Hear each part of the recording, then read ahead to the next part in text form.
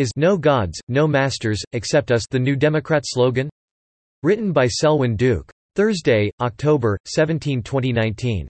I expect to die in bed, my successor will die in prison, and his successor will die a martyr in the public square. So said the late Cardinal Francis George approximately a decade ago, warning that this recurring historical pattern could be completed in our nation if we maintain our current cultural trajectory. And as society secularizes, say critics, leading the way as a major political party, the Democrats, it's not just that mention of God was removed from the party's platform in 2012, it is not just that restoring it was so controversial that the creative vote counting required to do so evoked boos. It's that this election cycle the mask has dropped further, laments American thinkers Lathan Watts, with Democrat Party hopefuls seeking primary votes by opposing Orthodox Christianity and rejecting our long-held understanding of religious freedom. At their most recent summer meeting, Watts writes, the Democrat National Committee unanimously passed a resolution criticizing America's first freedom, religious liberty, claiming it is used to justify public policy that has threatened the civil rights and liberties of many Americans, including but not limited to the LGBT community, women, and ethnic and religious, non-religious minorities. Ex-Congressman Irish Bob Beto O'Rourke took it a step further, saying at CNN's Equality Town Hall, October 10 that religious institutions such as churches, colleges, and charities should lose their tax-exempt status if they oppose what most people in the world are against, so-called same-sex marriage. Moreover, he vowed to effect this punitive measure via executive order as president. Video below. In reality, formerly bright fading star O'Rourke will say anything to buttress his flagging campaign. Live streaming his dental cleaning didn't do it. But that he felt comfortable voicing such radicalism, and that his proposal evoked applause and affirmation, speaks volumes, about prevailing left-wing, anti-Christian prejudices. Listening to the sexual devolutionaries complain about Christians' alleged anti-LGBTQ bigotry, you'd think Christianity had only one doctrine, one teaching, one prohibition, that against homosexual behavior. After all, where are the proposals to remove churches' tax exemptions for opposing polygamy, interspecies marriage? Yes, some people claim to have been thus wed, and human-robot marriage. Yes, again. Rights, right? In reality, prohibitions against homosexual behavior are just one part of Christianity's complete paradigm for man's sexuality, with adultery, fornication, autoeroticism, the viewing of pornography, and other acts also forbidden. It's not Christianity that singles homosexuality out for stigmatization, it's the left that singles it out for exaltation. It singles out Christianity, too. It's interesting that CNN moderator Don Lemon, who posed the question about same-sex marriage, tax status to O'Rourke, didn't mention mosques by name when citing institutions that would be subject to such a punitive measure. That would have caused some uncomfortable squirming. Oh, it's not that O'Rourke's proposal wouldn't cover mosques, at least on paper, it's that the sexual devolutionaries aren't, in word or deed, equal opportunity anti-religion oppressors. Just consider recent years' government persecution of religious businesses, such as bakeries, florists, wedding planners, and photographers, for being unwilling to service same-sex weddings, and never mind that such coercion is unprecedented, as the government never before had punished businessmen for refusing to service certain classes of events, only for refusing to serve certain classes of people. For if you looked at the sexual devolutionaries' business target list, you could think there's only one religion in the nation, Christianity. What of, for instance, all the Muslim establishments that decline same-sex wedding business? They exist, too, as commentator Stephen Crowder proved in the video below.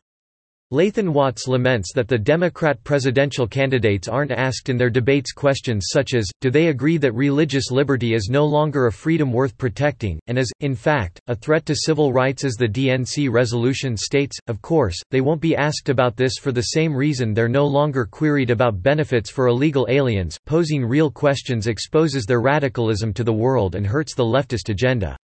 So the moderators try to make them look moderate.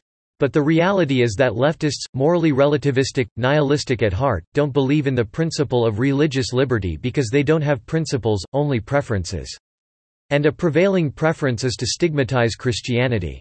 In fact, leftists are increasingly labeling the Bible itself hate speech, as an Australian rugby chief did this summer. Why is there special focus on Christianity? Of course, politically correct instincts, fear of being called bigoted, and the fact that Muslims and other religious minorities tend to vote for liberals is a factor. Then, a Christian would assert that his faith is especially assailed because it's the truth, and the truth hurts in the no pain, no gain sense.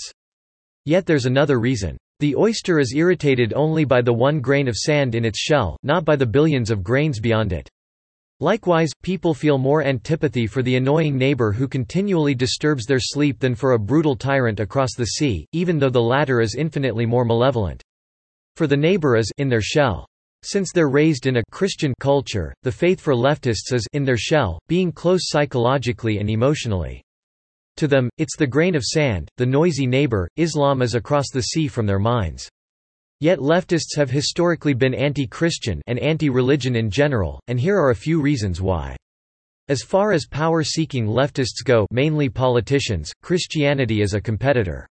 After all, people won't put the state's laws first if they hold God's laws as preeminent. To worship God means opposing ungodly governments. Related to the above, church attendance is one of the best predictors of voting patterns, with regular service-goers breaking widely for the GOP and atheists being largely Democrat. No one likes having his bubble burst. People attached to sin, sexual or otherwise, will hate that which condemns it. Christianity does this, and the sexual devolutionaries know that insofar as Christianity can successfully spread virtue, their vice will be stigmatized. Thus is it no surprise that left-wing comedian cum commentator Bill Maher once said on his old show Politically Incorrect, "The concept of absolute truth is scary. Note, truth implies God. What he fears is judgment. Then there's man's ego, well reflected in philosopher Friedrich Nietzsche's argument for atheism, I will now disprove the existence of all gods. If there were gods, how could I bear not to be a god? Consequently, there are no gods. God's inestimable bigness reveals our smallness, and we can't be the boss as long as he's around. This is intolerable to those with far bigger heads than minds. Speaking of which, today's Democrats may not know God or basic philosophy, but they do know their constituencies. This summer's DNC resolution, writes Watts, also enthusiastically embraced the religiously unaffiliated as emblematic of the party's values and as the largest religious group within the Democratic Party. Their hope, in fact, is that with atheism waxing and faith waning in today's America, the Democrats will be tomorrow's party. This doesn't bode well for theists, Christians in particular, and can make one understand why Cardinal George uttered that ominous line about a successor dying a martyr in the public square, yet usually omitted from his quotation. George lamented, is his all-important, hope-infusing follow-up line, his successor will pick up the shards of a ruined society and slowly help rebuild civilization, as the Church has done so often in human history. Subscribe to The New American and listen to more by clicking podcast on the top right corner of our homepage. Also, please consider donating to help us push out more content for you, our listeners.